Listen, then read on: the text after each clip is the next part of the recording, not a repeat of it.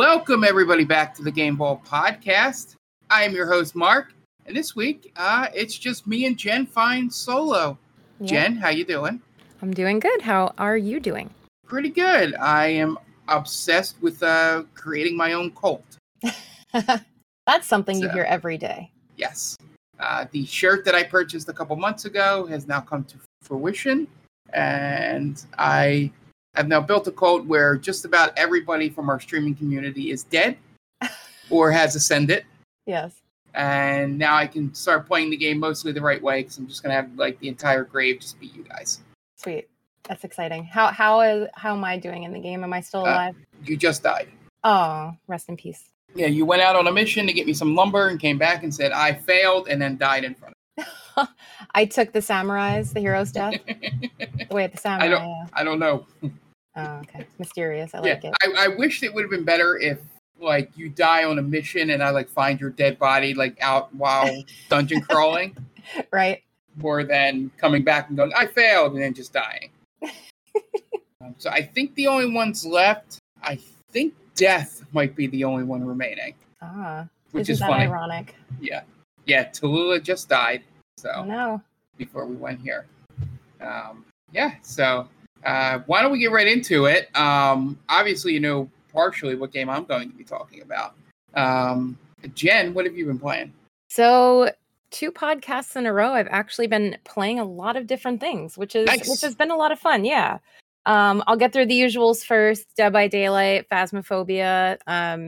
Still, awesome games. Just nothing super new to report there. I believe, though, for Phasmo, we are approaching their new maps that they're coming out with. I don't know off the top of my head when that's expected to be, but I know that they're working towards that. So that'll be interesting to have the Asylum reworked and a lot smaller, and then a brand new map. So looking forward to that. I've been playing Ghost Exile with friends. I am not brave enough to do that one on my own because the ghost is extremely violent and aggressive and can essentially kill you as soon as you walk in the front door. So I feel like playing with friends in that case is a little bit safer. But that game's a lot of fun. It adds the exorcism element that Phasmo doesn't have.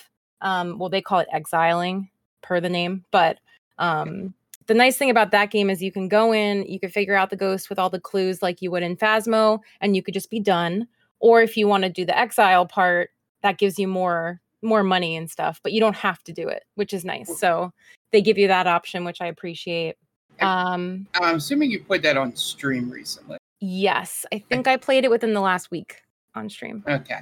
So every so often I have you lurking while I'm doing other things, and I'm trying to remember. I remember you had your VHS was one night. Mm-hmm.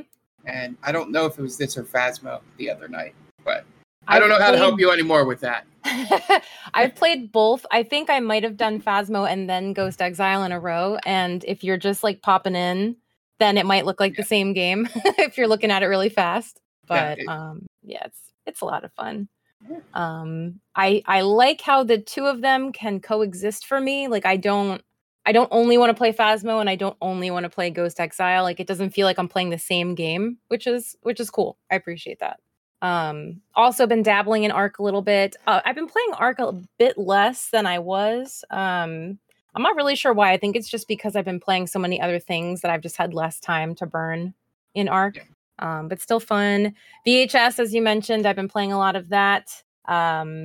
I am really having fun with it. I am ready to max level my first character. She's a teen, Faith. She's like the group cleric, essentially. She's the healer. So I'm collecting the last few journey points that I need to level her up and then finish out all of her extended cut movies. And then I'm going to move on to a new teen. The grind in VHS there's a lot of grind, but it's worth it and it's really fun. So it doesn't feel like I'm grinding, which is nice. I gotta say, you don't really want to isolate that statement you just made. That you're going to move on to a new teen. True. That is absolutely true. I am going to move on to a new character in the game. There you go. I think I'm going to go with Gloria, who is, she's kind of like the team spirit kind of person where she's the leader. I think that was the one I was playing, right? Yes. I don't remember if you were Jess or Gloria, actually. I was the girl with like the cool jacket and all that stuff. Not the goth girl. Oh yeah, then that was Gloria. Yep. Okay. So you played as Gloria. She's fun. She has a speed perk, which is nice. So I'm looking forward to that. Yeah, I played as Molly Ringwald, not Ali Sheedy. That helps. Yes. For anyone out there. There you go. VHS right now, if anyone's interested. Again, I'll say it. It's free to play on Steam and Epic. So if you're a fan of multiplayer games, if you like horror, if you like the 80s, if you just want to play a free game, just go try it. They're actually doing a summer event right now. There is a massive amount of cosmetics available for purchase, either with real life money or with money or in-game currency that you gain through experience playing. And there's some pretty fun things. There's like flip-flops, there's goggles, there's the monsters have all these funny things like hair covers for, back in the day when they used to go in the water but they didn't want to get their hair wet. Yeah. It's great. So just go check that out if you're interested. But then aside from that, I played a little bit of Viscera, which I mentioned, I think on the last podcast. It's kind of like Power Wash Simulator, but with blood and guts. And it's just nice and relaxing, as weird as that sounds. It's kind of difficult to play by yourself, especially depending on the level that you're in, because there's so many like smudges and little splotches of things that you might miss if you're not with friends and like splitting up the area evenly. But it's been fun. I still think that Tom should try it out, either as a punishment on stream or just in general, maybe. I feel like that needs to be on the extra life wheel. Yeah. I don't think it's going to be too much for him, but we'll see. And then 2 new games, brand spanking new games that I've been playing. Ghost Watchers, which Asmund Gaming, who's a member of my community, as well as Game Vault Pod, he very kindly donated it to me, which was really super nice. It is very similar, in my opinion, to Ghost Hunters Corp. or Ghost Exorcism Inc., which is their new name. I have since stopped playing it because I just didn't have that much fun with it. But this game is way better than that, so I'm enjoying it so far. It also has that exorcism element to it, and the ghosts are extremely aggressive, like a ton of jump scares. The ghost can like pull you out of the room and just into a pitch black room in another part of the house or another part of the building that you're in, and you might drop your item and you have no idea how to get out because you can't see. And you can hear it breathing, you can hear it laughing, you can hear it growling. It's pretty creepy. It's very like demonic feeling, but there's still a ton of different kinds of ghosts and spirits that you can come across. But the thing that sets that game apart from the rest is that it's pretty much ghost Pokemon, because you figure out the ghost. I know somewhere Tom's ears have perked up and been like, what? So you figure out the ghost, you kind of exercise it. You basically have to do a series of tasks to weaken it, I guess is the best way to put it. And then you have this like glowing metal giant ball that you throw at the ghost, and you literally capture it like Ghostbusters style. And then you bring it back to your base and you put it in a cage or like a tank, and then you have it forever as your little ghost zoo, which is weird. Oh, it's like a zoo. Okay. I was like, does it go out on missions with you? That would be cool, but no. It just hangs out in the tank and threatens you when you walk by. It just looks at you like it wants to kill you, but it can't because it's stuck in the tank. But it's very fast-paced. Well, it can be. I feel like it's very fast-paced. I played with people who were very experienced as well, so maybe that was part of the reason for it. But it's interesting. The controls took me a little bit to get used to because I'm so used to Phasmo and most other games having set controls that I kept like throwing items that were going to blow up. If you threw it at the ghost, I'd accidentally throw it instead of putting it down nicely. And I'm like, oh, I got to go buy another firebomb now because I just threw it. But other than that, it's been fun. It's, again, another game that I won't play by myself because I think I would just die instantly, which wouldn't be fun. And then lastly, I've been playing 7 Days to Die, which I feel like a few people have been begging me to play. So I finally did it. It's basically like, and I guess for those of you out there that may not agree with me, don't come after me for saying this if it's offensive, but I think it's like the zombie version of Fallout 4. I don't know. That's what it reminds me of so far. But it's been fun. I've been playing with Death Comes on his stream. He has the Twitch integration set up, so I get to experience all of the punishments with him. Oh, I had no idea Death liked that game. Yeah, he plays it on stream quite a bit. he actually has, it's not really like a private server, but he boots up the game and then anyone can jump in that I believe is a sub on the channel, or anybody maybe. I don't know how his rules are, but you can hang out and kind of just develop the area and kick some zombie butt and go exploring and all that fun stuff. So that's been fun. I haven't been playing it a ton, but when I can, I boot it up and I play around for a little bit. We're trying to build up our base. We found like an abandoned firehouse type area, and it was partially fenced off already. So we're kind of just building up around it. And right now there's a zombie bear outside and I'm really scared. So I'm not going to play that game for a while until someone else kills it. Just go up and make yourself really tall. True. That's what I've heard, actually. Yeah. Either that or play dead. But then if it's a zombie bear, I don't know if that still counts. I don't know if we care at that point. Yeah. But before we move on to you, I just want to share. I've recently seen some gameplay of Hooked on You, a Dead by Daylight dating simulator. I saw someone else playing it as well. I can't believe I'm saying this. I think I'm gonna play it. I think I'm gonna do it because it is hilarious. I saw like a couple minutes of it. But I tuned into someone's stream late. Mm-hmm. And as soon as I saw it, I was like, I should like keep a countdown of how many days until it's on the Roxy Foxy stream. Yeah, it was wearing away at me because so many people that I follow were playing it. And then I caught, like you just said, I caught the end of someone else's stream today after work. And just the dialogue between the narrator and you as the character that, obviously is trying to get with one of the killers, and then the 4 main killers, and then another killer makes like a cameo appearance, which is hilarious. It's really funny. So I think I'm going to do it just because I feel like it would be fun, not only for me, but for chat to watch and help answer questions and stuff like that. So yeah, that's pretty much it for me though. Lots of stuff. Yeah. So for me, I'll get to my big game at the end, which also ties into everyone playing it.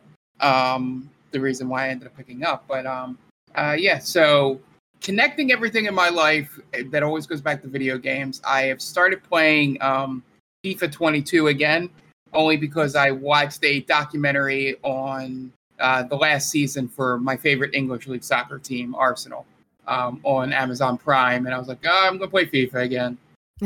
And kindled it for you. Yeah, I was like, guess I'll play it. So I've been playing a little bit of that. And then sports-wise, college football is coming up, so I've been back on my bullshit with the PS3 emulator, playing through NCAA 14. And so, that stuff is just when I just want to waste a couple hours. But the 3 main things I've been playing, I forget the exact name of it. I should have looked it up. I've just been calling it Rocket League Golf. It's essentially Rocket League, like your RC-powered car hitting a ball, but it's golf. You have to be the first one to get it into the hole at the end of the course. And it's online. I finished second a couple times. I haven't won yet. Nice. But I was obsessed with that for most of a weekend, just doing that. Then it got a little boring because, I think it's still like early access or game preview or whatever Xbox calls it. Mm-hmm. And so, there wasn't much variety, and there's some bugs, and some people probably hacked, that jumped into my game that were way too good. Fall Guys style, huh? Yeah. So, but it's fun. I'm probably going to keep playing it. I don't know if I'll get as into it as Rocket League. Only because I played that thing hot and heavy, Rocket League, and then I hit a wall of skill and just couldn't win anymore. Right. That always sucks. Yeah.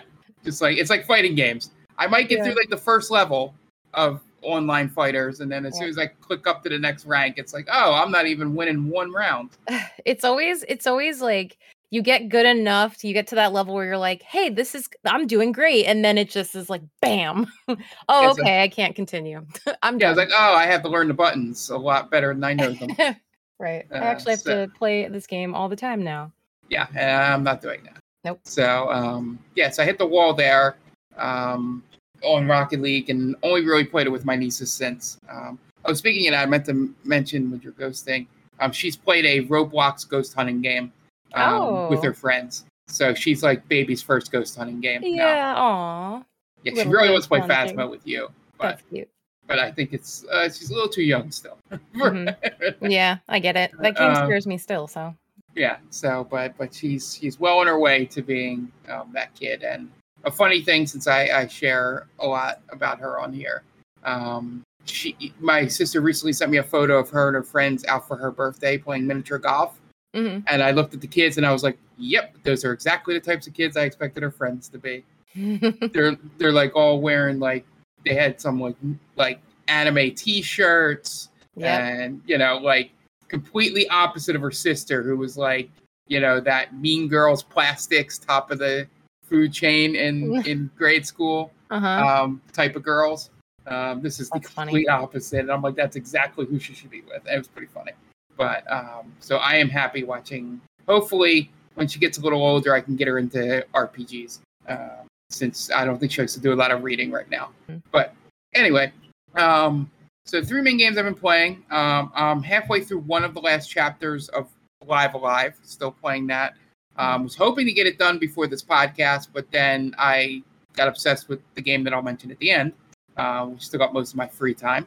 And the other game I stream on Sundays as Dusk Falls, which is one of those like Telltale Until Dawn like choice games where you make decisions. And there's probably more closer like Detroit Become Human and Beyond Two Souls and Heavy Rain, where there's like you can see like a path that you took and you can go back and fill in the rest of it by replaying the chapter. So Bad Decision Sundays on Sunday mornings.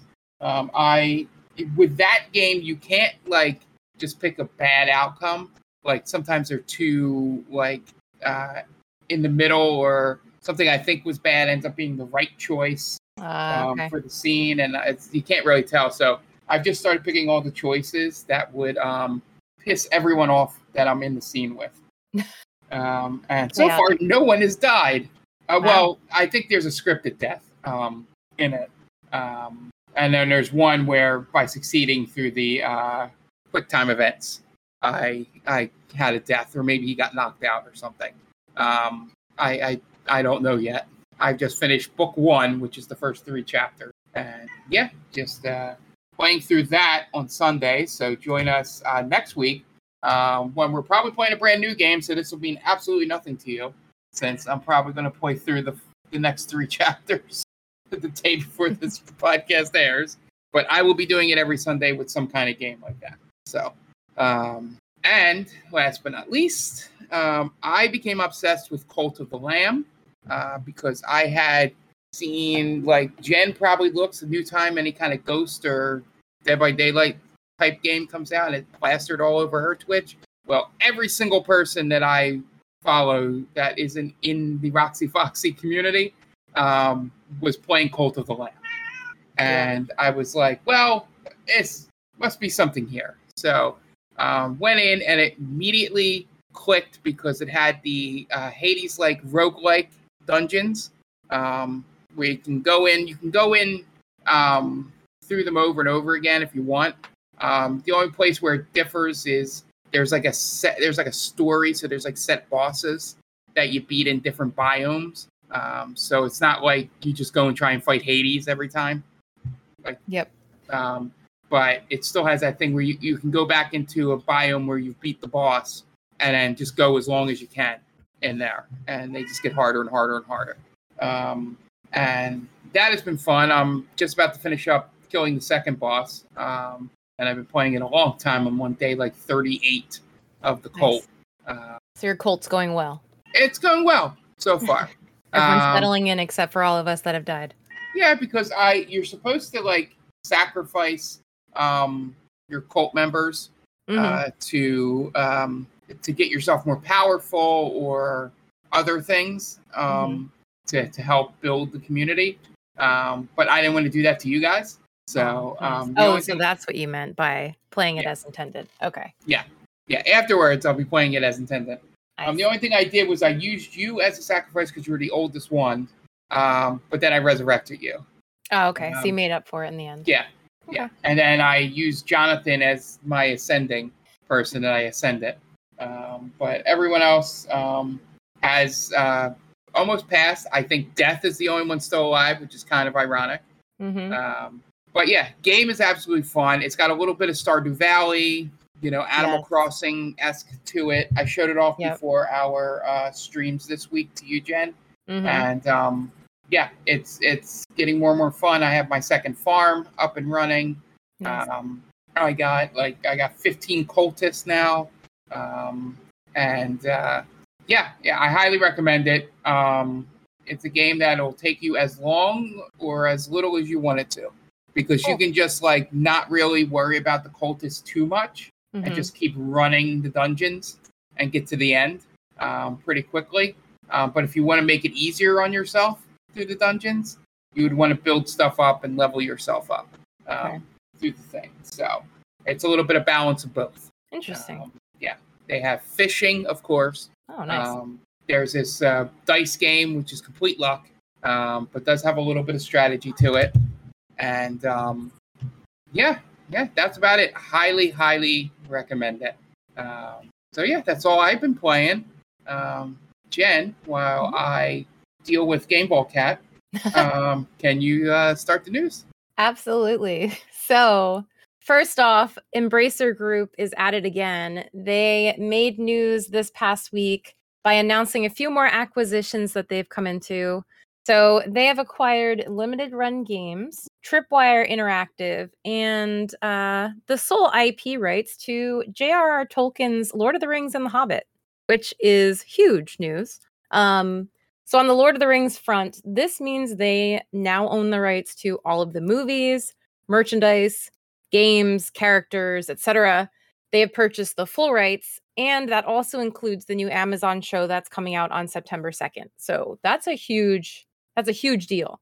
And taking a step back, if you haven't heard of them before, Embracer is a very big publishing group that we've actually talked about a few podcasts ago, maybe more than a few at this point, but they had last acquired Tomb Raider, Deus Ex, Thief, and a ton of other games. And they currently operate more than 100 studios, including Borderlands developer Gearbox, Saber Interactive, THQ Nordic, and Dark Horse as well, which I didn't know until the last time we talked about them. Yeah, they're massive. They grew very quickly right around the pandemic. Yep. Scooping up studios. It'll be interesting to see if they're just going to have the rights so that no one else can make it, or if they'll actually try to make a new Deus Ex game. But I don't know. This is all just crazy. You worry about people worry about Microsoft buying everything, and then Embracer is not only buying everything that they can small wise in the video game community. They're also going to movies, TV, and comics. So, right, they're just branching out everywhere. It's crazy. Yeah, so not sure it's good or bad thing yet. Right. Because they haven't really purchased anything outside. Well, I guess Lord of the Rings is huge, but yeah, Lord of the Rings surprised me, honestly.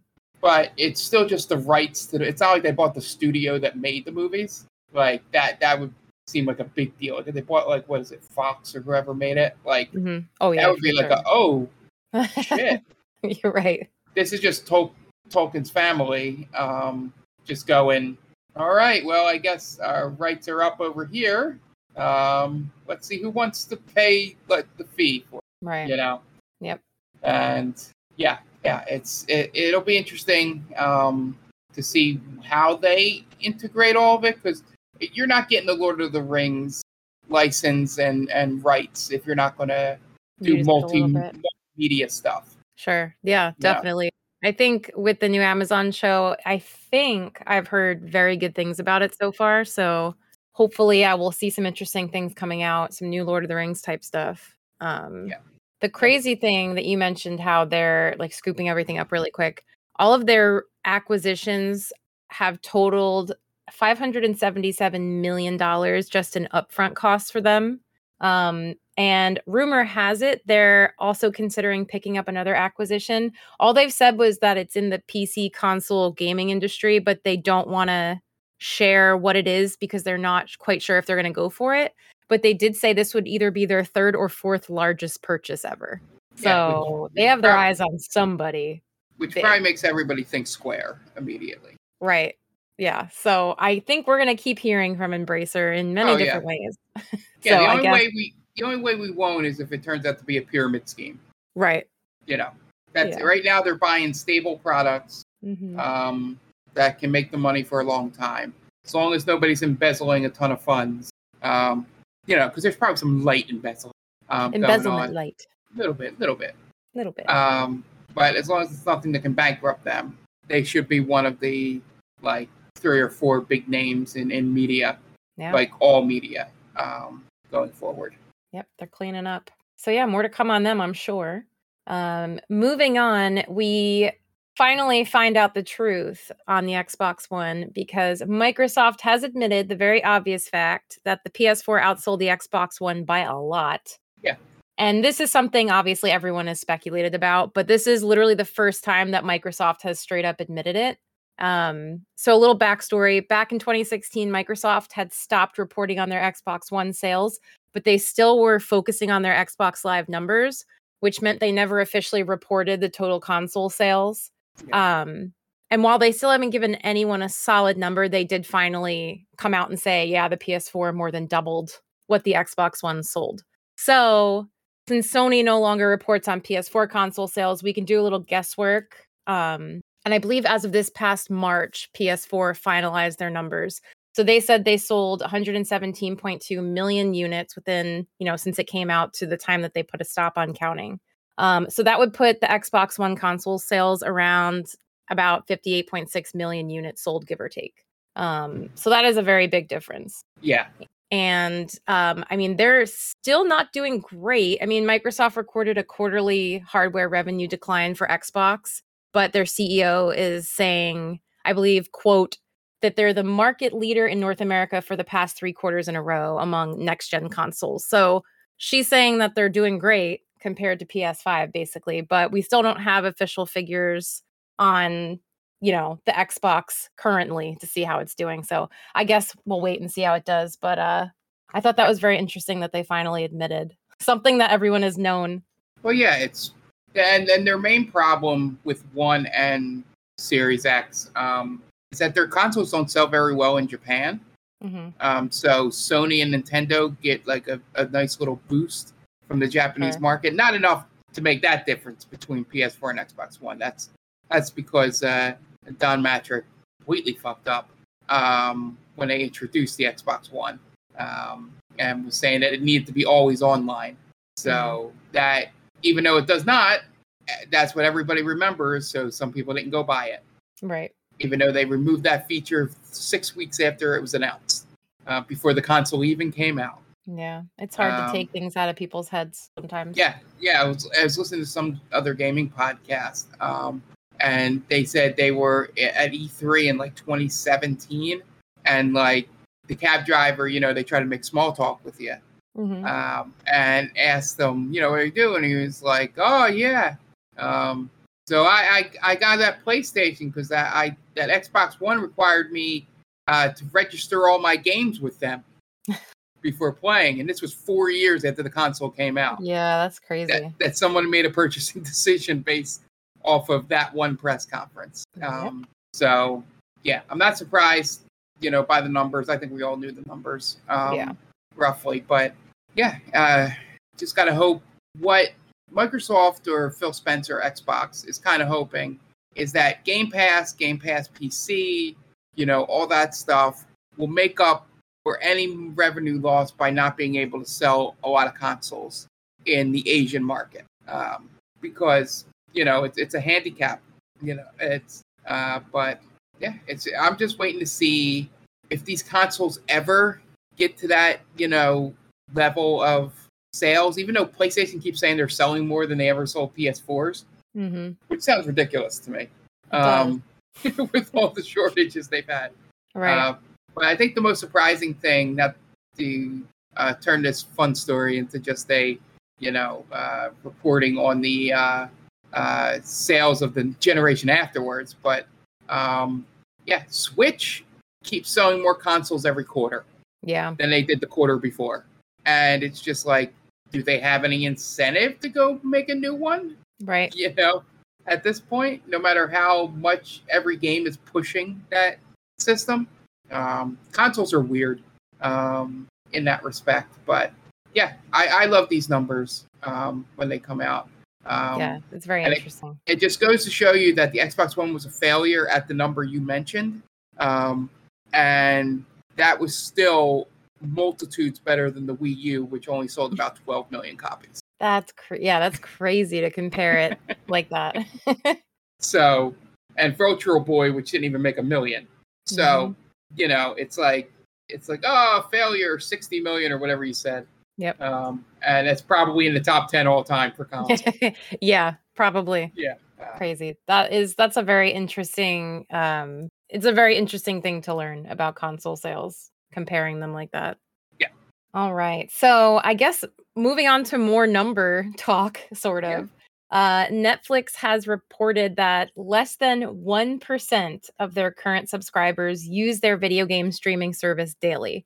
So they're struggling. And to put it in perspective, Netflix's games average about 1.7 million users a day, compared to 221 million global subscribers that use their app a day. So that's a huge difference. When Netflix first launched its mobile gaming collection, we talked about it back, I believe it was last November. And they only had 5 games that they started with, but they've since expanded to over 24 games. So they have a game based on the Exploding Kittens card game. There's like a League of Legends spin-off game. And there's a strategy game called Into the Breach, which is pretty popular. That's the best game they have. That game is amazing. Netflix also recently shared that they're planning on a game based off of the Queen's Gambit, which was one of their original series. So chess-based game. Yep. Okay. No one's ever made a chess game before. Right. I mean, this is really breaching into new territories here. But I wonder if I'm assuming what they mean is that they're going to have like the characters from the show. Like you can be one of the chess masters when you play or something like that. Well, I mean, probably, yeah. They're probably going to be doing something like that. That's the only way you brand a chess game as a Queen's Gambit spinoff. Yep. Maybe it's the Queen's Gambit, a dating simulator, a chess dating simulator. I mean, if you tell me I can date Anya Taylor-Joy, and I am see? Nothing is off the table at this point after Dead by Daylight came out with the dating sim. That's all I'm going to say. But by the end of 2022, Netflix is actually planning on reaching 50 titles offered in their streaming service. So they're making money moves over there. But I don't think it's going to be enough, honestly, and that's just my opinion. This past April, everyone found out that Netflix started losing subscribers for the first time in over 10 years. And since April, basically between May and the end of June, they went down by 1.3 million subs globally.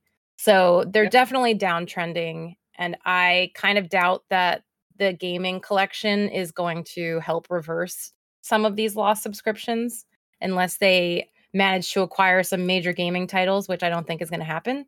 I think it's just a nice perk. It's not something influential. Yeah, and I guarantee you I would say the percentage that are not checking out the gaming stuff, most of them don't even know it exists. Yeah, I honestly forgot it existed for a while. Yeah, it's like Stadia and Luna and the Amazon and Google stuff for people that out there that don't remember.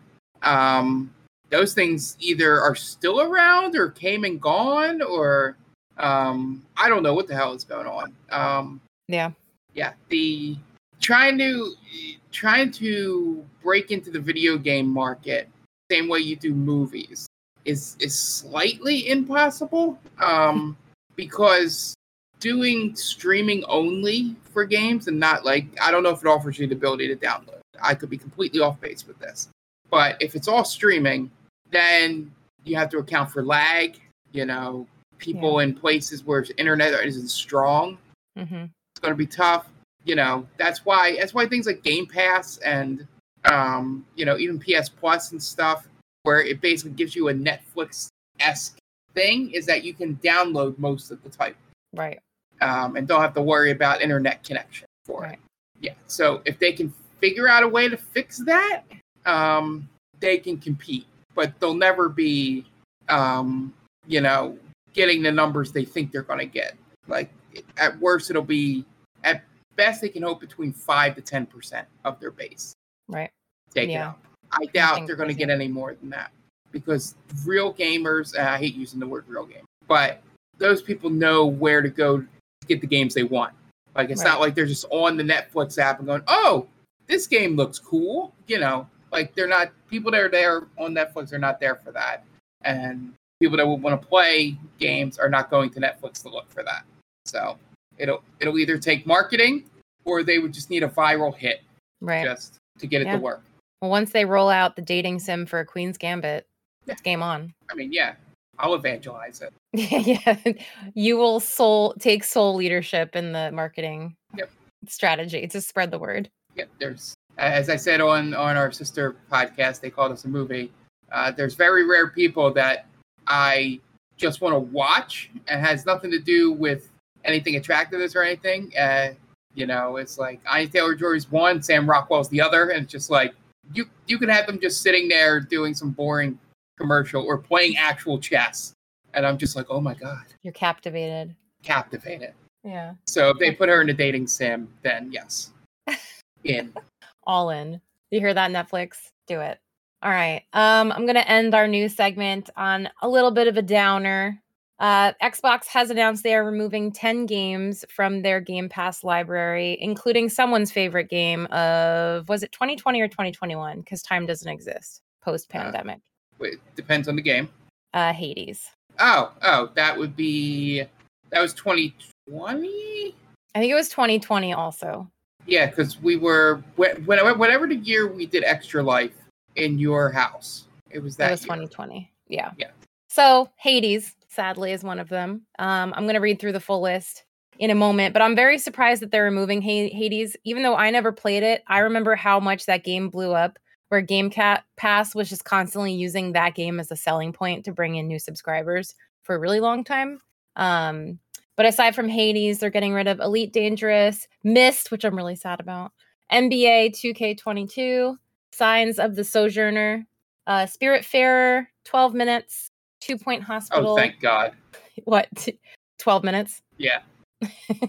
2 Point Hospital, What Remains of Edith Finch, and World War Z. So you'll have until August 31st to play these, or you'll have to purchase them if you want to play them elsewhere. So yeah, too bad that I don't.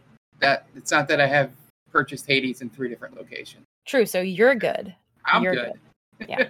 But for those of you out there like me who are like, I'll get around to it, I have Game Pass. Time's ticking now. So maybe I'll give it a go. So yeah, that was our news for this podcast. Yeah. So very, very interesting stuff. I like when we can a lot of analytics.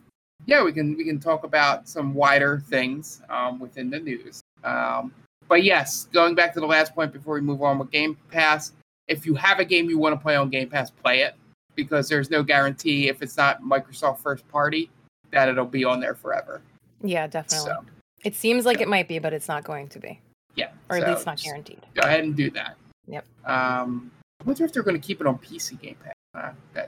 I don't know if that matches. But anyway, moving forward, our topic this week was one suggested by world famous streamer The Bat Dan. And it was something that I feel like we bring up a lot on streams and in podcasts, but never really spoke about specifics on it. What we're talking about is our pet peeves in video games. The things that just annoy us, and also would be the things that would make us stop playing a game just because it's in there. So I'll let you start, Jen, and we'll just go around one at a time. Okay. I have my, there's no real particular order, but the last one I'm going to mention is my biggest one. I'll say that. All right. So my first one, not being able to skip cutscenes or excessive dialogue, especially when it's not my first playthrough through a game. Yes. That irritates me to no end. And I guess related to that also, when a cutscene also doesn't make sure you actually want to skip it in case you clicked a button by accident. And even if it's just a brief, it'll pause, but it'll say skip or skip cutscene or whatever, move on. Just a prompt for you to confirm, even if it's just one time in the whole rest of the game, it just listens to your clicks. Just to double check, because I've played games where I've accidentally clicked a button twice or hit the controller or the keyboard or whatever and sped through something. And I was like, oh my God, I don't know if I just missed important information. I don't know if I can ever watch this again. I don't know if I want to go back and watch this all again. So it's nice to have a check, but also the ability to skip if you want to. And also, just in general, excessively long cutscenes where you might as well be watching a short movie instead of playing a game. Kojima, I'm looking at you. Just knock it off. It's ridiculous and pretentious, in my opinion. So that was my first one. Well, I mean, I believe there's also, not to just rag on Kojima, I think there is a 40-minute cutscene in Xenoblade Chronicles as well. Oh yeah, there is. I can also call out Final Fantasy. Oh yeah, Final Fantasy isn't that bad in terms of 40-minute or more, Yeah, they just hit up to 20 minutes. Yeah. The most infamous one of that is one of the ones in Final Fantasy X, which is a long cutscene right before a boss fight. And if you lose the boss fight, you have to watch the cutscene in full, which is about 10 to 15 minutes, over and over. So it's fun watching people speed run the PS2 version because they can't skip it in that. On all the updated versions, you can. So it's always fun. Like, they'll always go, all right, I'm going to go get a drink. I'll be back. Yep. Maybe that's a welcome thing in a speed run when you're so tense and you're like, oh, now I get to take a quick break and it's fine. Yeah. It's the one time where we can't make up any time here. And they've even gotten to some of the games to figure out how to mod it, take out cutscenes. So, yeah, that is a big pet peeve for everyone. There's even the opening cutscene of Final Fantasy VIII you can't skip, so all speedrunners are like, I'm just going to hit start, and we'll just chat for like 3 minutes. Right. But yeah, that is especially tough in RPGs. I mean, I can, in an action game, like a Tomb Raider or an Uncharted, I can deal with a longer unskippable cutscene because, it's most likely I'm not going to die in the next thing, or it's usually like in Metal Gear, it's usually the end of a chapter. So it'll auto save after the movie, so you won't have to go back and watch it. We're specifically talking about Metal Gear Solid 4, which is notorious for having, I think, 2 45-minute cutscenes in it. The mission briefings at the beginning of chapters 2 and 4, I believe. I think you can skip them, I think. But they are really long cutscenes that if you're playing through for the first time, are just, okay, I guess we get some popcorn. Or I guess we're doing this. I got to pay attention. I can't just leave, because he's going to stick some story shit in here that is going to be very important 20 hours later. But yeah. And in that realm, the same thing with unskippable stuff is some of the stuff in Persona games that just make them longer. Like you're saying, excessive dialogue. Yeah. Like just going to, okay, I get it. I got it. Okay. The reason those games are sometimes close to 100 hours. Right. So mine is one that hopefully I can quantify here what I mean. But one of my biggest pet peeves in games that makes me stop playing some games is when I fail or die and have no idea why. Like, did I miss something? Am I doing this wrong? Like, they give you no notification of any of that, and you just eventually, luckily beat it. That happens a lot in some action games, and in some action games you just die unfairly. Like all of a sudden they get like the aim of a world-class sniper out of nowhere. Right. So I really dislike games that don't make you feel like you learn anything by dying. It just seems like an impediment more than a skill check or anything like that. They've got a lot better recently. This is more of a PS2, PS3 problem. I think the ones that do it the best in terms of giving you that feedback, which is why I never really beat them, but I get pretty far in them, are the FromSoft Dark Souls, Elden Ring. Like, you die and you're like, yep, I know, I should have dodged there, and when he shoots, okay, I got okay. Yeah. We're in next time. Hades is like that. you sort of know why you died. But yeah, if there's a game where I'm repeating things over and over and over again, and then when I finally beat them, there's no like celebration or anything. It's finally like okay, I guess that's over. Don't know if I can repeat that. Glad I don't have to. But yeah, all I want from interactive action games is just feedback. Because nothing's more frustrating than, not knowing if it's because you need to lower the level or, just gives you no information. So Right. I don't know if you ran into games like that. Not so much. But I definitely see where you're coming from, because if you're I'm just imagining like spending so much time trying to beat something and failing, and not even, like you said, being able to learn what you did wrong so you can do it differently, and just hoping that the next time you just do whatever it is the correct way. It almost feels like a little bit of like a time waster in a way. Yeah. So that is Yeah, frustrating. it's not even like it's not a pattern recognition thing or Right. nothing. It's like the boss is random, so that sucks. And then I don't even know why that move hurts me more than that move. Yeah, it's just design more than anything. And I will immediately stop playing a game if it gets me that frustrated. So that's one of my bigger pet peeves. Okay. So my next pet peeve is a silly one, but I think it's probably something that branches into a lot of different games. I always find it annoying when you can't go around obstacles that your character can very clearly jump or climb over, or like you're in a cage and the bars are so wide that you obviously could walk straight through them. And I mean, also, I guess we could say when you're trying to like climb over cliffs to make a shortcut and it looks like you totally can, but then you just slam into an invisible wall. So you have to take the long way around and waste like 20 minutes of real life time trying to get to where you're going. We call that skyrimming, by the way. Yeah. Walking over mountains. But yeah, it's not super annoying. It's definitely not one of my biggest pet peeves, but it's just something that I notice all the time. Like, oh, come on. I totally could have just climbed over that fence. Yeah. Or I could have just, opened that rope that's tied around the gate instead of going around and having to deal with all those zombies or what have you. But yeah, that's always something that I notice that I pick out that annoys me.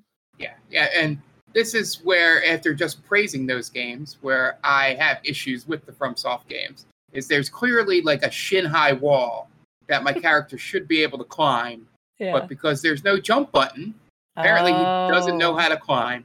That's annoying. I think there is like sort of a jump button in some, but it's like, it's like so convoluted. You should be able to just, like, there's a specific one in Dark Souls 2 when you're up on a church roof and the wall, you go down into a pit and there's a ladder to get out, but there's very clearly like a thigh-high wall to your right that would also get you back to the same position quicker, but they want you to go up the ladder and go through the level that way. Right. It's just like, just put some spikes there. I mean... Yeah, make it look a little bit more dangerous. Gosh. Yeah. Miyamoto learned this years ago. Like, if you won't want to, the player to go somewhere, just put some spikes. Yep. And they'll be like, can't go there. Don't even want to try. It looks like I should be able to climb, but if I climb, I'm going to hit that spike. Yep. But yeah, I know exactly what you mean. It happens sometimes in Assassin's Creed games, which frustrates me with all the parkouring. Oh, true. That's even worse in those kinds of games. Yeah, it looks like they don't want you to go that way, like the invisible wall more than anything. It's like no, for the story purpose, you have to go this way. So even though you can go over that wall and get in another way, but that stuff is great for when speedrunners learn how to break it, and like sequence break things by getting through those invisible walls. That is always very rewarding. Finding the little glitch and then you're like, oh, I did it. I win. Yeah. And it's frustrating when I guess it can lean into my next one. My next pet peeve is I really dislike games that insult your intelligence, where they dumb it down too much, or they had things in the game that have no things with difficulty. Like you could put it on hard and it would still be doing this stuff. I think the most egregious one, which they actually patched out a little bit after complaints, was in Horizon Forbidden West, where she would just point out everything, voice-wise, be like, "Oh, I wonder if I can climb up that wall." That's too much hand-holding. Oh, this looks like a good vantage point. Oh, I wonder what that rope does. But she says it in like more natural. Yeah. But it's like everything was like, "Hey, man, let me look around. Right. I could figure this out." Right. I am an adult. It's like the game is backseating you, which is weird to think about. Yeah, and they actually patched that out to make it less. Yeah. That's good. But or even I think the solution to that for that particular problem is if you're in the same area for like a set amount of time, say 3 minutes, maybe more. Then all of a sudden they start giving you the verbal hints. Right. I don't need a like arrow or something like, "Hey, dumbass, you see this thing here?" Right. Just a gentle nudge. But yeah, games that in general with that, games that have way too deep tutorials in the beginning. And I'm not talking about like they get into every like basics of playing video games. And so I know sometimes maybe it's a bad pet peeve on my end because it's always going to be somebody's first video game. So they may need to learn, certain things. But I laugh every time it's like move with the left stick, and it's just like, oh, yeah, I know. I especially like this in like serialized games, like especially sports games, where they just repeat the things that have been in sports games for 20 years over and over. But you got to remember, but it still gets in my craw a little bit. Like, is there a way? Can I just skip this? Like, I know how to do this. Right. Even if there was a way to like turn off a feature that is more of like a hand holding type thing. Yeah, and it's always usually all or nothing, which is part of this that also frustrates me. Right. That is weird. It's either turn off all the tutorials, right, or some games have, say, do you just want to learn the advanced tutorials? They're good about that.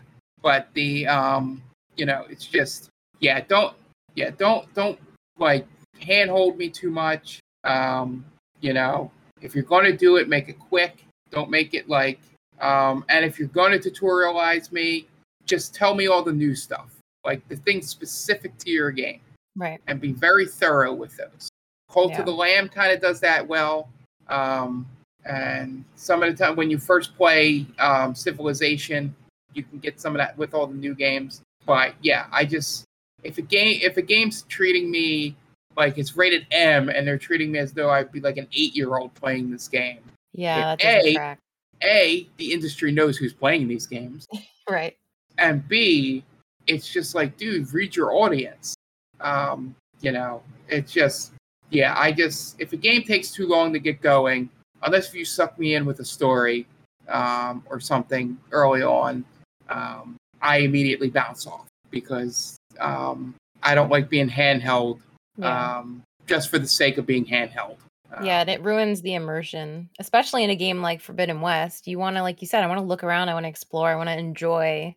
Yeah. And if you have Aloy going, go use the ladder, please. I'm getting bored. Yeah. Like, it's just, come on, let me do it my way.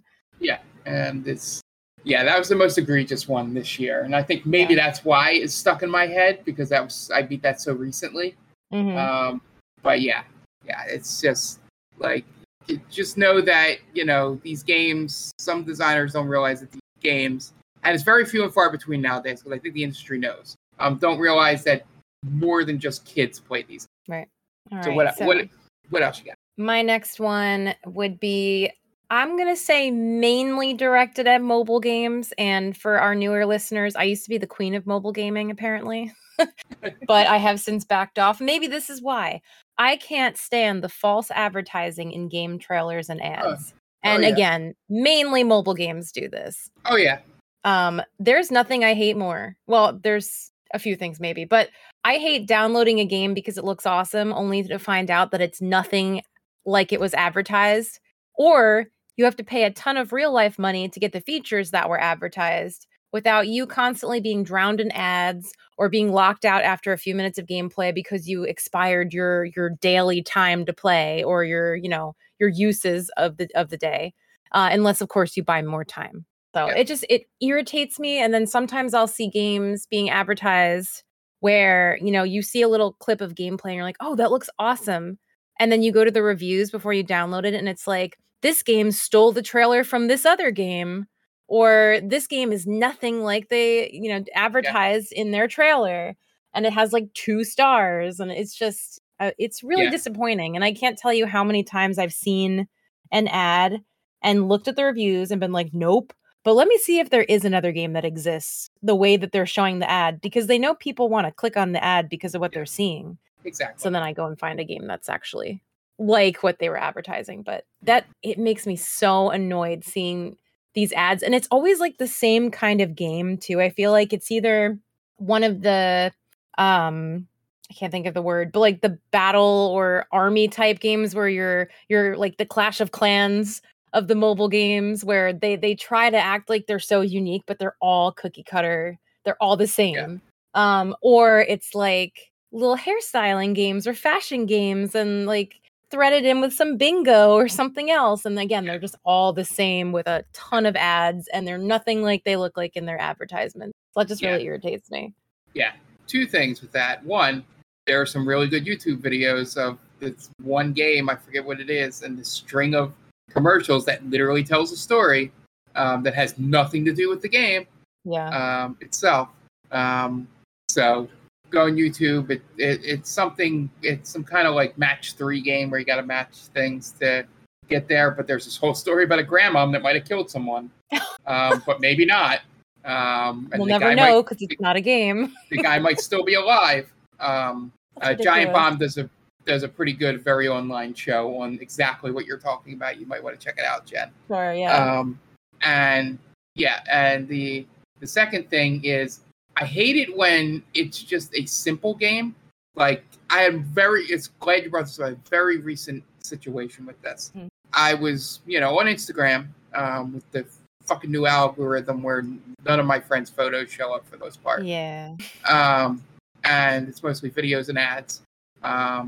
They showed, like, it was an ad for Sudoku. But what they were showing was a pretty cool thing where it was like a grid laid out like a crossword puzzle. Mm-hmm. But you had to fill in the blanks. Like, they would have letters and, like, symbols like plus, minus, multiply, divide, and equals. And then you would have to sort of, like, fill in the blanks on that. Like, okay, if I get, 20 plus 10 equals 30, well, now I can see that I have 15 plus blank equals 10, or minus blank equals 10, now I can fill that one in, and sort of like that. You click in, that game's not even in there. It's just a Sudoku game. That's so annoying. And I'm like, what is the point? They came up with such a good idea, and then they're just like, nah. Yeah, like make that a feature, a separate game people pay for. Yeah, exactly. Something. I mean, it's bad enough to have to pay for what was advertised. Like, to not even offer it at all. It's like, what's going on? Yeah, it's like, I mean, I could probably figure out how to get good at Sudoku, but I don't really want to. I want to do this other version of Sudoku math crossword puzzle. Yeah, this math crossword puzzle game looked great. So I found like a browser version, but it was very simple. Mm-hmm. Like, this was like odd shapes, like a crossword puzzle is. Yeah. And the one I found was just squares. Yeah. So it was like, okay, I know if I start here, it'll be easier to fill out the rest. Right. It became a thing. Obviously, it looked like math for like kids. Mm-hmm. The website I was on. Yeah. But yeah, I was really mad at that. I found a couple mobile games I play, and it's only because I looked into them after falling not as deep as you do in terms of reviews. But I make sure that the game, like, I look at the photos and stuff and go, okay, that is what I'm looking for. Right. It's like It's like basically, I had this one game where you shoot guys out of cannons and sort of like tower defense. And there's little gates they go through that have multipliers on them. Mm-hmm. And you multiply, and if you line up the gates, and it's pretty cool. And then I have another one where you go through it, and this one was way too easy. I stopped playing it. you like go through gates and you can improve your weaponry by whatever number of years is on the gate. So you can go from like bow and arrow to laser guns if you do it right. But it just got way too easy. I got like the level 150 immediately. Yeah, that's a lot. Because it was. I'm just going through like, there's no challenge at all. Yeah. To this, but yeah, those are the only really good mobile games I've come up with. But yeah, they all have ads. I only purchased an ad for one of them or ad free. It was like $2.99 to just buy the game ad free, and I was just like, yes. It gets it wears you down. I know that's what they're trying to do, but it's just awful. Yeah, the other game it's like $20 to go ad free. Oh yikes! That's so I was like, nope. This one was like $2.99. Yeah, $2.99. So I was like, sure, go ahead and do it. It's the one I've been playing the most because it's actually there's a little time wasting stuff and. It was what was advertised. So my next thing is something that I waited until gave you a couple of them to go through before I mentioned something that's probably very popular amongst gamers of at least our generation or play the type of games we play. I really hate fetch quests. And not in the sense that like, okay, if I see it as though hey, I go into a town, like say Fallout. Probably not a great example, but they're like, hey, we need you to go get this material so we can build this to build up your town. I'm like, okay, that sounds fine. We're going towards a goal. The fetch quest I hate are like you go into town and go, well, to advance the main quest, you have to go get these 6 onions and 7 cloves of garlic for the witch in the tower. Yep. And then the witch in the tower goes, well, now that I've made this, you got to take this soup over to the old guy by the shore. And then he, and it's just like, I just want to get on with the plot. Like, right. I don't want to do all this. I'm the hero. Do you know who I am? Why am I making you a soup? Yeah, exactly. Like, do you know who I am? Quoting one of our D&D characters. And, it gets on my nerves. I know you've probably run into it too. Yes, very annoying. But yeah, I find like even in games like Cult of the Lamb, there's some quests that are starting to get fetchy, but they don't stop the advance of the story, so I'm okay with it. Right. It's like, hey, go in and get me 10 flowers. Well, I already have that many flowers in my inventory. Why can't I just give you these flowers? Yeah, that's a great question. Why do I have to go fetch them? Those flowers look a little wilted. Can you get me new ones? Yeah, it's like, that's the one thing that's starting to annoy me with Cult of the Lamb. It's like, hey, I build up all these resources. Right. And you should be able to just tap into what you already have, too. And finish the mission, which is to give a little positive thing for Horizon. If you do have a lot of materials and a quest asks you to go get materials and you already have it, it allows you to finish the quest without leaving the dialogue tree. Yeah, and that's how it should be, honestly. Yes. Sometimes they do the smart thing where they want you to explore the area in Horizon. So they don't allow you, it seems like they don't make the thing available until you get the quest. Right. So that you have to go explore. Totally fine. But yeah, I just hate things like that where I can't use my inventory to complete fetch quests. And I know we'll probably have a bunch come through on Twitter and stuff like that after the podcast about agreeing with this. But yeah, fetch quests when they're not for a specific like side purpose annoy me. Never make a fetch quest part of your main quest. Yeah, it just feels like you're not appreciated as the hero of the game. Exactly. I feel like Breath of the Wild, as much as I love it, they have a lot of fetch type quests in it. Like, it's just, I'm trying to save Hyrule, okay? I'm not going to go do this. I'm not going to go take a picture of this fairy fountain for you. I have better things to do. But you have to. Yeah, it's just a matter of how annoyed you get by those. Because those don't really bother me because I can ignore them. Right. Like, they don't stunt my progress. Yeah. It's the ones that make you do it or you can't progress. Yeah. At all. Like, I won't talk to you until you do these things. Right. Yeah. You know. Annoying. You got anything else? I do. I have a decent amount more. I don't know how many more you have. I have one more. I just want to make sure it's not going to be your next one, and then we can go. And then you have a very special social media thing that happened with this very topic. Yeah. We'll just go one more time between us, and then we'll hit the social media. Sure. I will pick, so since this is my last one, I'm going to name my biggest one, and it actually branches off of the one that you just mentioned, and then I'll just quickly, honorable mention the other ones. If I know you, I have a feeling what's coming, and it might branch off into mine as well. Okay, cool. So, good. Apologies if it doesn't, but I'm going to try. So my biggest pet peeve, I've mentioned this a bunch of times, is an overabundance of side quests. I literally develop anxiety if I collect too many side quests and they're sitting there open, waiting to be completed. And on top of that, they're all spread across an entire open world map where it would take hours of my real life time to navigate between all the different locations to get them completed. It drives me absolutely insane. And this is a pet peeve on a game for, putting these side quests out there. And some of them, you have to do them. It's not even necessarily a side quest. That's when it branches into the fetch quest type thing. But also I hate when I accidentally open too many side quests and I don't mean to, I go to talk to someone and they're like, oh, while we're talking, here's a side quest. And I'm like, no, I didn't agree to this. And it's too late because it's open.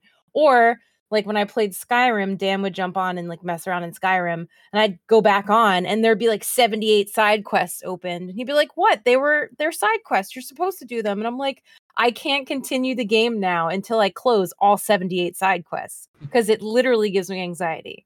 Yeah. And the most annoying thing is when I finally get a side quest finished, I go back to the person when I eventually find them and they say, okay, so now moving on for part 2 of the side quest, you have to do this now. And I just want to punch them in the face. Yes. And then I don't even get me started on the lame rewards that you get from completing just any quest, not even a side quest. It's oh, thank you so much for traveling to the Arctic tundra to battle an ancient dragon. You saved the entire town. Here, have an apple. I'm like, what? Why did I do this? What was this for? Are you serious? You saved the whole town. That's right. You saved the town, but you look hungry. So I'm just going to give you this apple and you be on your way now. Bye. Just awful. So the side quest things, the overabundance of side quests is one of my biggest pet peeves. I will say, once you finally play Horizon, Forbidden West, ignore all green exclamation points. Okay. Because they give you, here, if you want to go do this, this is the person to talk to start a side quest. Right. They at least give you the warning. Which I appreciate. I hate talking to someone and it just throws you into something. And you're like, I don't want to do this. But I don't know what your anxiety is about the Ubisoft Assassin's Creed vomiting things onto a map.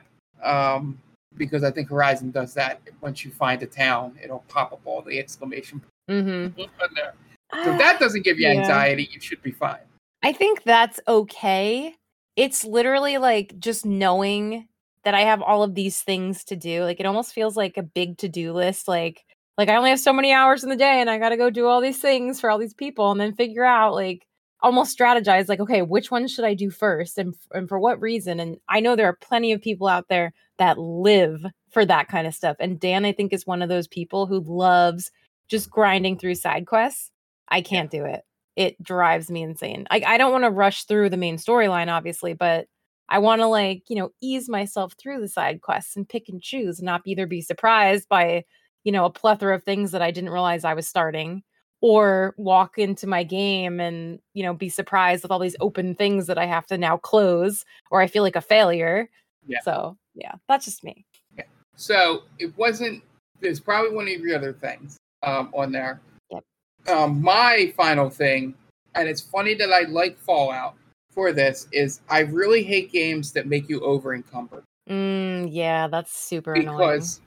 Because it doesn't give you the opportunity to make it. This is where I thought it was going to mix in. They don't make it easy enough for you to unload things quickly, easily. Just go to a box and just hit this and everything unloads. Mm-hmm. Or you can unload everything you don't need or something like that. Tiny Tina has this a lot. Yes. That's one of the big things that probably slowly took me away from that game. And the fact that none of us could match up hours to be able to play it together anymore. But yeah, I really hate being over encumbered. I hate it so much that I don't know how much I didn't even introduce it to D&D because it can very easily be introduced in D&D, where you need to keep track of your weight, or you get disadvantage and things like that. Even the coins have weight in D&D, which is why, to be completely honest, for anybody that's listened to our D&D stuff before, which is why I always give you an early bag of holding. Yes. To get so I around all don't. that. So somebody can go, hey, wait, they said they had 5,000 gold pieces. That's like 1,000 pounds. Right. How are they dragging this around? But God, they got a magical bag where it just goes away. Yep. And they can pull it out whenever. Exactly. Because Fallout gets me the most. Yeah, I have to agree. That's why I loved 4, the base building, more than most. Because I could just dump things into the base building and do stupid shit like run lights and build things and just get rid of my inventory. Yeah. And make it productive. But yeah, over encumbrance, if I can turn it off in a game, I will. Even to a lesser extent, I like to turn off the salary cap in sports video games. Maybe it's hitting the same part of my brain. Right. That Probably. just hates the restrictiveness of that, even though that's how the game should be played. But it just always feels like, especially with sliding in sports a little bit, all the convoluted rules with the caps in some of the sports, it's like, I don't get it. Like, I don't understand all these percentages and things in the NBA. You know, like, oh, this guy's salary is going to definitely go up 10% every year, and it's like, why?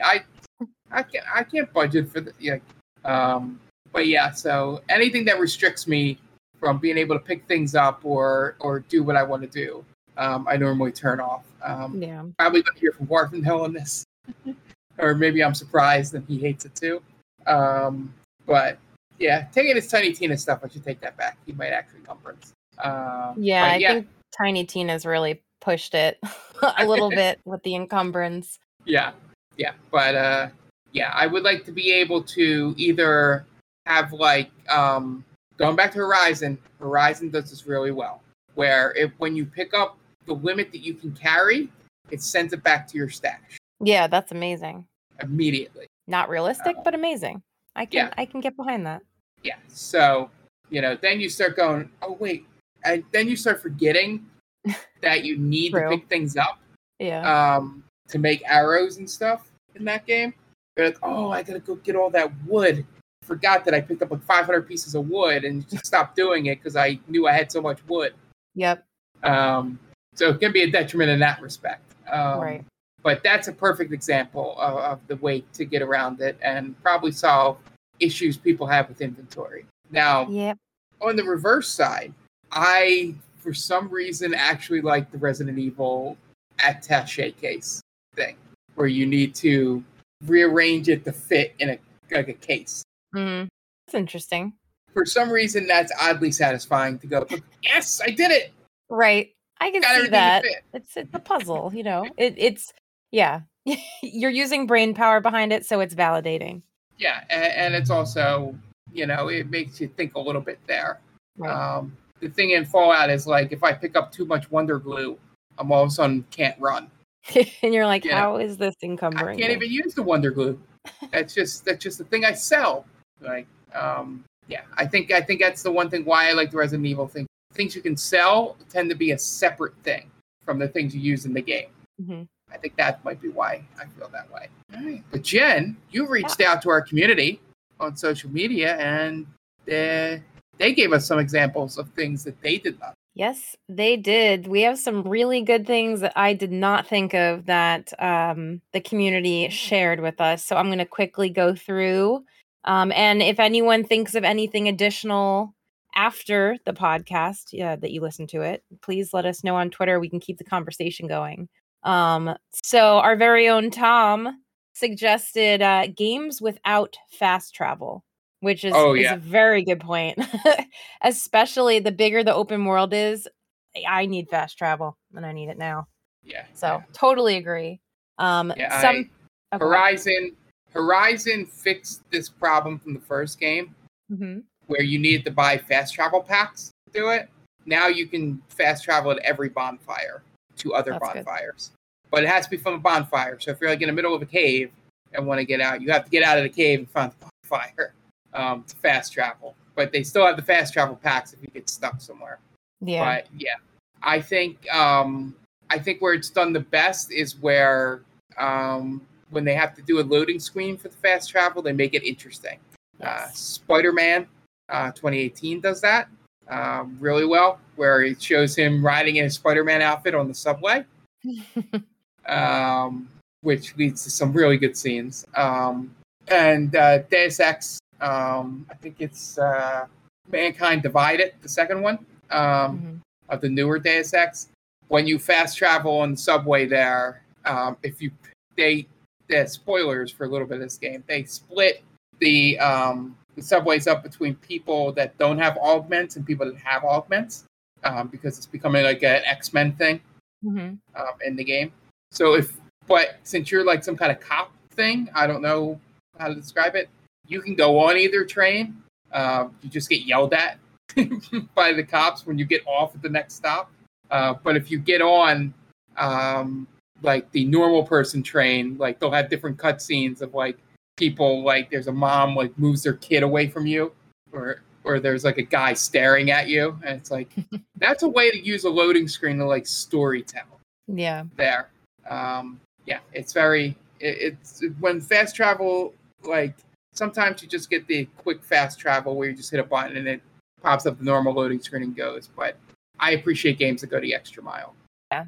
Someone also mentioned Red Dead Redemption did traveling in general really well, where you didn't necessarily want to fast travel because it was just a nice experience to, ride your horse across the landscape. Or you could fast travel if you wanted to, where it didn't, take you forever to get somewhere. So I can appreciate that. Like a game that does both well. Yeah, and I think the thing where, I don't know if they thought about this when they mentioned Red Dead Redemption, is that it had the button where you could just set a button and it would just follow the trail. Right. Like you didn't have to, you could just sit back and look around. Yeah. And the horse just went, you set a waypoint, you hit a button, and it would just take you to the best route there. Right. There are several options. Yeah. Sometimes they would take you through, areas where you start getting shot at, because it didn't know when the procedural generation was going to happen. Yep. But yeah, I think if you're going to not have fast travel, or if you want people not to use it, you need to set a way for them to not, need to hold on to the button to make the animal move. Right. Cars the same way. I think Cyberpunk had an auto drive feature as well. But then again, I never drove in that game. I very rarely did as well. All right. So we have other suggestions from Some Patches Required. They suggested a big pet peeve is when people feed in MOBAs, which basically means that someone is rushing into battle and they're dying, and then they're rushing back in and dying, and they're rushing back in and dying, and they're constantly just feeding the enemy in the battle, and they're making them stronger. They're basically profiting off this person just rushing in and doing something dumb instead of hanging back and maybe learning from their mistakes. So I could totally see that being extremely frustrating when you're going through a game. Opinionated Lushes suggested stealth levels are a pet peeve for them. They said it's just an annoying detour in otherwise great games. If they could beat the level blasting through it, that's usually what they prefer to do, which I could totally get. That stealth is definitely not for everyone, and I think Dan is a gamer that definitely does not like having to do stealth missions. Not because he's not good at them necessarily, but because I think he maybe just gets bored with it and he just wants to go. So I could definitely understand that. Yeah, I enjoy stealth. I played Metal Gear Solid, where I would use the tranq darts and hide the bodies, and, do all that. I beat Deus Ex, Mankind Divided, and got the trophy for pacifism, where you never killed anyone. You took everyone out with tranq darts. Wow. Including the bosses. That's crazy. Yeah. And the final boss is kind of tough because you have to make sure you've upgraded to the sniper rifle darts, because he only can be hurt in his head. So, and if you get too close to him, he hits you pretty easily. But yeah, it's one of my prouder gaming moments, and I'm glad that there was a trophy that popped to show it. That is nice. That I went through that whole game and did not kill a soul, even accidentally. Yeah, that's funny. But yeah, I think that the two games I can think of where they are right about the stealth is the Mary Jane sequences in Spider-Man are kind of useless, despite the fact that I love hearing Laura Bailey talk. That just give me a cutscene where Laura Bailey talks, and I will be fine. But sneaking around as Mary Jane with no powers outside of your camera, is real dumb. And all the eavesdropping things in Assassin's Creed. Because you had to stay within a ring, but you couldn't, you were doing everything. Like normally you would stalk from the roof, people. But this time you had to like stay within walking distance and walk real slow and then blend in with the crowd. And then it would be like this circle that looked like a track on Audacity for voices. And it would circle them, and you need to stay within that to hear what they were saying. But they would stop abruptly, or one would turn around, and you needed to be ready to like go hide, right? Or back off, or whatever. And those are the two ones that have annoyed me the most recently. Yeah, that makes sense. The Nerd Alternative suggested escort quests. They said, the bane of my existence. If you ask me to walk an NPC through danger, my blood pressure spikes. Which I feel like that is mildly a pet peeve of mine as well. I don't usually play too many games that have escort quests in them, or at least I haven't recently. But there's just this unnecessary pressure that I feel when I have to escort an NPC, especially knowing that they can die, you can fail, kind of thing. Like it just, having to keep up with them or having them keep up with you is probably the most annoying aspect to me. Like I run everywhere when I can, or ride a horse as fast as I can, or whatever it is. And they're going super slowly where I have to like speed up, slow down, speed up, slow down. That's very annoying. So I can see that being annoying from many different aspects.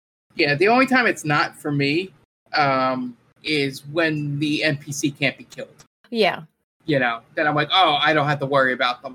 Then it's still mildly annoying if they can't keep up with me. But yes, it's less pressure if they can't be killed. I think it relieves that stress and blood pressure that they were talking about. It's like, all right, they can't die. Right, at the very least. It's why Last of Us Part 1 was a little, as much as that game raised blood pressure, the fact that Ellie couldn't alert, the zombies, or whatever they're called in that game. Was made me feel better. Meant that I could go do stupid shit and she wouldn't accidentally pop out of cover and alert everyone. Yes, definitely. Because most of that game is just one giant escort quest. Yep. Super Okay Bree said this was a tough one for them to choose just one, but they said that the lack of any kind of auto sorting feature for inventory or storage drives them up the wall.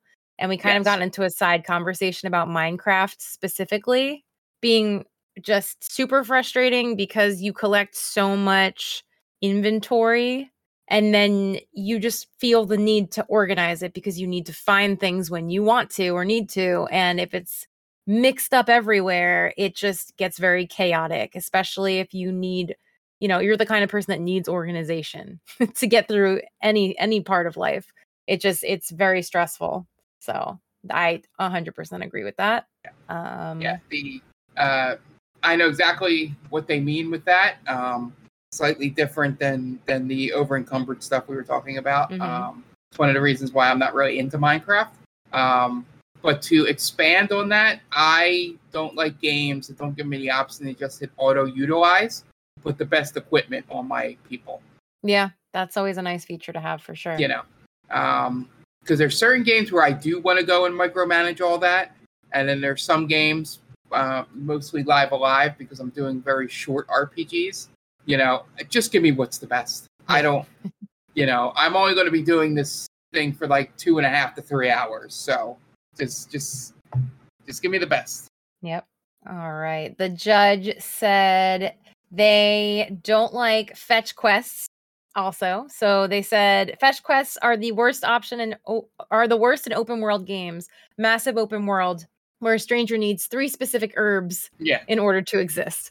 We've all played the same games. Yep. They also said the final ultimate weapons where you have to grind your ass off for them, and then by the time you have them, there's no real use for them. Exactly. Or getting the ultimate weapon or final weapon and realizing that, it's not as powerful as the thing you got because you've been leveling up the thing you got the entire game. Honestly, I felt like that in Breath of the Wild a little bit when I got the his sword, and I was all excited, and I'm like, wait, I have this random thing that I picked up from a couple battles ago that's a lot more powerful, and I know that the sword doesn't break, it just loses its charge. That's the main thing with that's the only thing it has going for it, in my opinion. No offense to anyone that might take offense to that, but no, that's what Breath of the Wild does. It's a risk reward thing, and the Master Sword's the low risk, low reward. It's I believe 20 damage on it, but it doesn't break. Right. And it has a charge. Yep. Exactly. So it's like, all right, I can play through the game with this where I know I can not have to worry about, it breaking, and, or I can use this 50 damage sword that is going to eventually break. Exactly. But yeah, it's just the ultimate weapon thing is just you go through all that, and I just think of Final Fantasies specifically, and then in some cases you have to level them up to be better than your regular equipment. In some of those games, the equipment levels as you use it. So now you're like, now I got to go grind for 2 hours to get this up to snuff. Yeah. And to expand on his thing with ultimate weapons, when there's a side fetch quest attached, getting. Oh yeah. I'm thinking of dodging 200 bolts of lightning in Final Fantasy X to get Riku's ultimate weapon. And you might be thinking, oh, you only have to dodge it 200 times. That doesn't seem like it'll take too long. It's 200 times in a row. Yeah, insane. And that is for crazy people because, sickos, because I know there's a speed running reason to use Riku, but in a casual play of that game, there is absolutely no reason to have her in your party near the end of the game. So that quest to get that ultimate weapon is useless unless if I never looked into that ultimate weapon might be the greatest weapon in the game. Right. Good point. We don't know. Maybe it is. mhoffman52 said they don't like how most games that seem to be coming out right now are multiplayer only. They really enjoy single players with good storylines. And I could see that point. Absolutely valid. Multiplayer games are definitely not everyone's cup of tea. Yeah. So when you see a game that looks really cool and then you find out you can only play multiplayer and that's not your thing, that's extremely disappointing and frustrating. Yeah. Our friend Chase used literally after I read this. Yes, I saw it. And Chase used a GIF with this game looks really cool. And it's like a guy happy. And it's like, but it says multiplayer and co-op only. And then the guy is sad. Yeah. And he reverses the car and backs out. Yeah. I actually responded to that in the Twitter thread as well with the picture. Yeah. It's like everything lined up with that. All of our friends and stuff, we've all played the same games and it was perfect timing. Had the same mainly pet peeves. Yep. Nearing the end of our list, 2 idiots and a dog said their pet peeves are unmovable cameras in third-person chase games, trying to reinvent the wheel with control schemes for popular styles of games, predatory microtransactions, and just in general microtransactions on a $60 title from a big publisher. Yeah. So all very valid points. So basically Ubisoft. Got it. Right. I guess so one of my honorable mentions was battle passes, and that kind of edges into the microtransactions on a big title, a $60 title from a big publisher. It depends on the game. It depends on the game. It depends on what you're getting, and it depends on how much it costs and how much time you have to complete the battle pass. There's a lot of variables in there, from it being a total scam to being really fun. As a person that may or may not have purchased Call of Duty battle passes in the past, they're mostly cosmetic. Which is fine. And they give you, as long as it's not play to win. Right, exactly. and it gives you stuff to, try and do. You're like, oh, I need to get to level whatever. I think the one thing that makes them slightly predatory is they're like, hey, you can play through the game with this battle pass you just bought and get up to the levels, or you can give us $7 to get 10 levels. Yeah, that's in it. That's where the predatory stuff comes in. Right. And you get guys like in Diablo Immortal that spend $100,000 and then can't play the game. Right. It's just some people just can't control themselves, and that's when it gets icky for me. If you want to sell a battle pass where people have to, play the game a lot to get the stuff then sure, have at it. Right. But yeah. Totally. Footed Ranger said, games that have an unnecessary survival aspect, like required eating or drinking when it adds nothing to the game besides maintenance. And I totally agree with that one as well. It almost like edges into that time wasting, like real life time wasting aspect where you're like, why do I have to do this if it's not really, it's not really contributing too much to my overall experience here. And it's almost like an annoyance, a burden. Like, oh, I got to stop and eat something now because, they're just trying to be too realistic in this sense. And I just want to continue on with the game. Yeah, Fallout has the mode allows you to turn on that mode. Right. Which is always nice.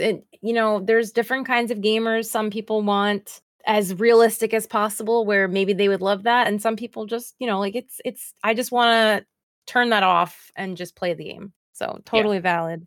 Yeah. And the one thing I want to go back real fast to the microtransaction things in a slightly positive sense. The Dota battle passes, the Dota 2 ones. I believe that if you purchase them and all that, it all goes towards the prize money for the esports tournament. Like, so the more people that buy the battle passes and stuff, the more money, those games are played for. And I think that's a good, unique way to get your players to buy the battle pass. Yeah. I mean, it doesn't help them. I doubt there's a lot of pro players out there, but, it's a cool way to, have that prize pool money and not have it be dependent on sponsors or nowadays like some crypto or NFT company, putting up the money for it. So anyway, jumping back to that, I just thought of it. I had to deal with Game Ball Cat a little bit. That's okay. Our last one, M. Hoffman 52 had one more. They said, when game developers release a game that isn't finished, then you have to pay for the DLC, which was a much needed part of the game. And they specifically said Mass Effect 3 is an example of that happening. So I mean, that's annoying. I mean, we can have slight arguments over that. I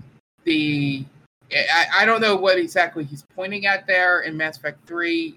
The whole ending controversy. I'm probably on maybe the minority side of it, where I'm like, the ending was terrible, but it was fine. They didn't need to put out a DLC to fix it. It's sometimes games suck. Like, I know, but if he means like 2 specifically, which I'm hoping is what he meant, had a couple DLCs which were story relevant to 3. Like, you needed to play the Shadow Broker, and I forget the other one, to get story for 3. Gotcha. You have this whole storyline with Liara that they have conversations about in 3 that you wouldn't even know about if you didn't play. Like, it would make no sense to you if you didn't play Shadow Broker. Yeah, that's annoying. That also kind of branches into Kingdom Hearts, where technically, if you want to get all of the story that's available, every single game is, I mean, it's not DLC, obviously, but you need to get your hands on every single game, technically, if you want to experience it all for yourself, because every single game extends the story or has a piece of the puzzle hidden in there. Now, the Kingdom Heart perverts out there might be able to explain this better. And I say perverts in a loving way. Respectfully. Respectfully. I am a pervert for other games. Well, let me know, like, can you get a cohesive understanding? Not a full understanding, because God, I don't know if you can, even they would have a full understanding of it. Like, if you just played 3 games, like, does it tell a story? Like, or are the other games so required that you don't even get a story just playing the 3 main games? Let us know on Twitter, unless if you know. Yeah, I mean, I can say pretty confidently that you can get most of the important story points from the main games for sure. Yeah, Now it comes down to the nitty gritty of like, people saying, no, you have to experience all of them. Or if it's, like I said, no, technically you can just play the main games. So I'm interested to hear from other people on that too. Yeah, because if the only way it makes it bad in that sense, at least in my opinion, is if those games are required to give you a satisfactory story for people that only play the base games. Like if you're having base games, they should, feed into each other and tell a story from beginning to end. Metal Gear Solid has a bunch of offshoots that they reference in games, but has, like, if you just play, 1 through 5 in Peace Walker, you get most of the story. Right. Like there might be little side things where you get to know a character better by playing like Acid or, any of those other games, or even the MSX games, Metal Gear 2. But yeah, if I would be more upset with Kingdom Hearts if the games were required. But then again, neither of us have played through all the games to know. Right. Yeah, I definitely have not.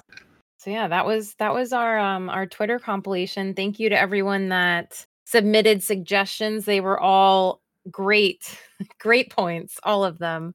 And again, if anyone listening has not had a chance to chime in with, your own opinions, or if you think of another one and you already did, please feel free to reach out to us on Twitter and we can keep the conversation going. I think this was a really fun topic. Yeah. Everyone has pet peeves when it comes to gaming. So it's fun to see who you agree with, who you don't maybe have the same views as. But I think it all made a lot of sense, what we talked about. All right. And moving on to our retro roulette. Speaking of pet peeves that I didn't know existed prior to playing a game, I did not know that my brain cannot function if left stick is not move and right stick is not look. Yeah. You move those to anything, like I can deal with the Spyro, like L1, L1R1 to move the camera. Yep. I can deal with that. But when you're telling me my whole life in the dozens and dozens of games that I've played through, where the left stick is your legs and the right stick is your head, you flip those, and then I can't play video games anymore. Which was the beginning of that Turok stream, because we played Turok, Dinosaur Hunter. For years, I thought it was just Turok, the Dinosaur Hunter. But actually, it's just colon. It's a little more dramatic that way, I think. Yep. And it being a colon there is very apropos for how this game is. This game sucks. It has a lot of good ideas, and I realized from during the stream with I forget his name. Forgive me if he listens to the podcast. That popped in and made me realize that I played more of Turok 2 than Turok 1. Because I'm like, I don't remember being this bad, and me and my friends used to play the multiplayer.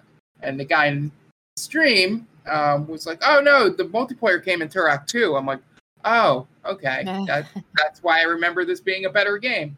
But yeah, the controls are not great. I also didn't map them well, so my camera would like snap like my head because of the way the mapping worked, me trying to work around it so that I could just play the game. So I could not parse what to do in the level. There's no map as far as I can tell. I don't know what I missed because I was missing one thing, I think, to progress to the next level. And I had no idea where that thing was. So I actually accidentally discovered the map. Okay. And it's a very crudely drawn, like a 4-year-old scribbled with crayons to do a very crude outline of where you're supposed to go. Or like it shows you all the different turns you could take and like where dead ends are and stuff. Do you have to discover it, or is it a button I was not pressing? It's a button. I can't remember. I played with the original controls. I don't remember if it was one of the bumpers. Oh, all I changed was the sticks. So the rest of the buttons were. It could have been one of the bumpers that did it. Okay. I honestly don't remember, but I was just pressing things. I was really flailing was what I was doing. and I opened it, and it was definitely helpful to have a map so I could see where it gets I take that back. That there is a map. Yes. And this goes back to this is the extreme of not hand holding, where I would like a little bit of a tutorial to let me know the buttons, but then again, you used to have a book that came with all these games. Right. That would explain the buttons. Yeah. Maybe I've gotten soft by all those tutorials at the beginning. Horizon did it to you. No, not even that. It's just like hey, LB is your map. Right. Swing with X. That stuff that I was making fun of as a pet peeve I may be is my crutch now. Right. But yeah, the shooting was not great. It was the old style. You shoot to an area and then they fall. And I couldn't figure out why I was shooting people in the head sometimes and not in the head other times. There was probably a look down sights button, but I couldn't figure it out. I couldn't figure out how to kill the bugs. They were annoying. And I think the most egregious thing in this game, and it's just the time period, so maybe I shouldn't be too harsh on it, but the fog that blocked the loading and pop-in was really egregious because it added nothing to the atmosphere, unlike Silent Hill, where the fog was there for the same reason, but it was part of the ambiance of the town. Mm-hmm. But yeah, I had no fun playing it on stream.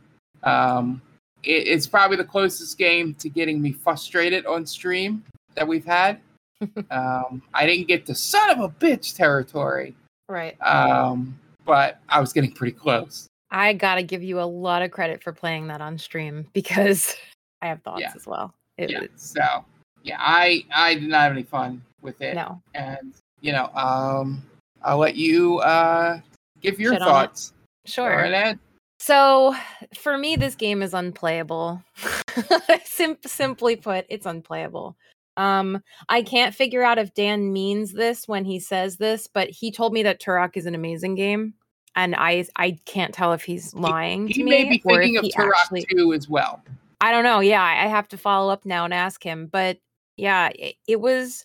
I watched your stream. I had fun watching you not have fun because, it was funny.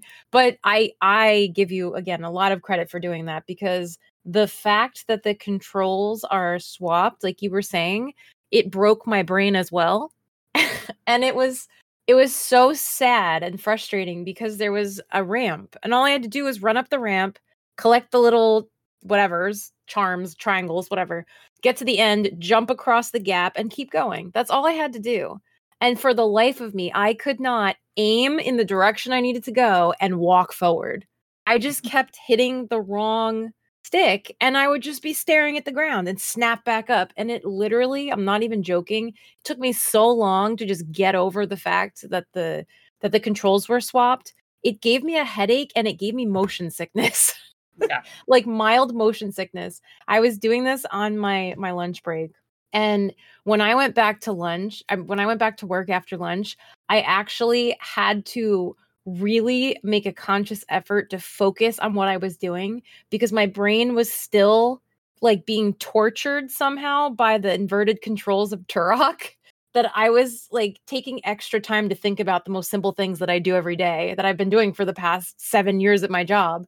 And I'm like, wait, I'm back at work. I don't have to think about this anymore. I'm not being tortured anymore. Calm down. It actually broke my brain. I don't think I've ever played a game like that before where I just like can't function. Even when I stop playing, I'm still affected by this. And that's really dramatic, but it really happened to me. And I don't know, like, I agree with you. I think it has good bones. Like there are definitely aspects of it that seemed like they could have been fun if the controls were normal. I did notice the thing that you mentioned about shooting. There's just, it just seemed at some points it was way too nice and way too generous. And then at other points you're like, I'm pretty sure I just hit you 7 times. I did not experience bugs, but I did experience a velociraptor, I think it was, that I killed way too easily with a gun. Yeah. It could have been as easy as it was. Right. I eventually got slightly better with the controls. And then I got to a part by navigating that little map thing I got to a part where you had to jump on several pillars, each of which got increasingly higher. And that's where I stopped because I couldn't, I think that's where I started getting the real like motion issues because you had to like, what I was doing, I would jump on the pillar. Then I would consciously make the effort to use the correct stick to turn my head.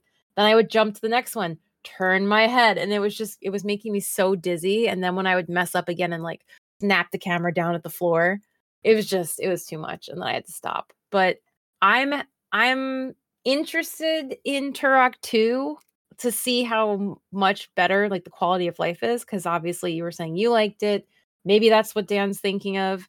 Every time I've heard of Turok from other people, I've heard good things. Obviously, I wasn't like, hey, which version are you talking about? But I remember in college I played on, I don't know if it was on Xbox and PS3 or if it was just on one or the other. But one of Dan's roommates had the newest version of Turok. And I played that and I loved it, which is, I know, very different. But I didn't expect this. Going into this game, I didn't expect it. It was horrible. It was like, I never want to touch it again, ever. I just can't do it. Yeah, Traumatized. It's really sad. It's really sad. It took me.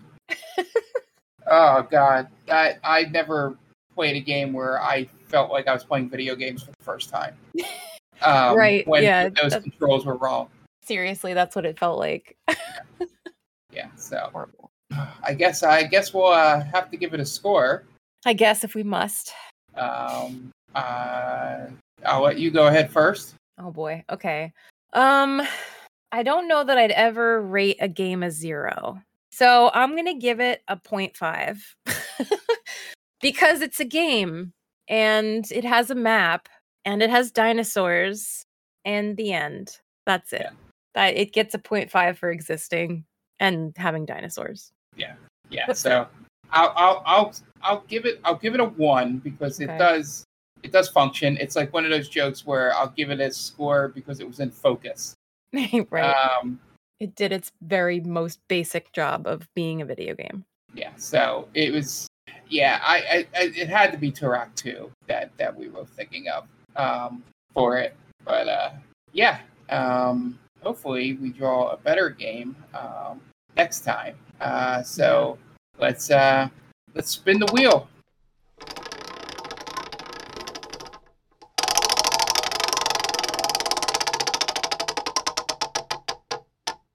All right, so first time in a while, a game popped up on here that I don't know much about, but it seems like you have some experience with. It looks like it's called Toki Tori for the Game Boy Color. Jen, What are we getting into? So this is a game that I received as a gift because a relative knew that I liked video games and had a Game Boy. And that's all they went off of. And they gave me this and I was like, what is this thing? And I wound up becoming obsessed with it. It's like a platformer game. But you play as a chick that you hatched. And then you have to go through all these different levels and save your unhatched brothers and sisters from, just an evil. I don't know. I don't remember if there's like a big bad in the game or if there's just enemies in general. But it's very simple. It's a lot of fun. Like I said, it's something that I started playing just because I was like, okay, I guess I'll try this. And then I just became obsessed with it. I think you guys will like it.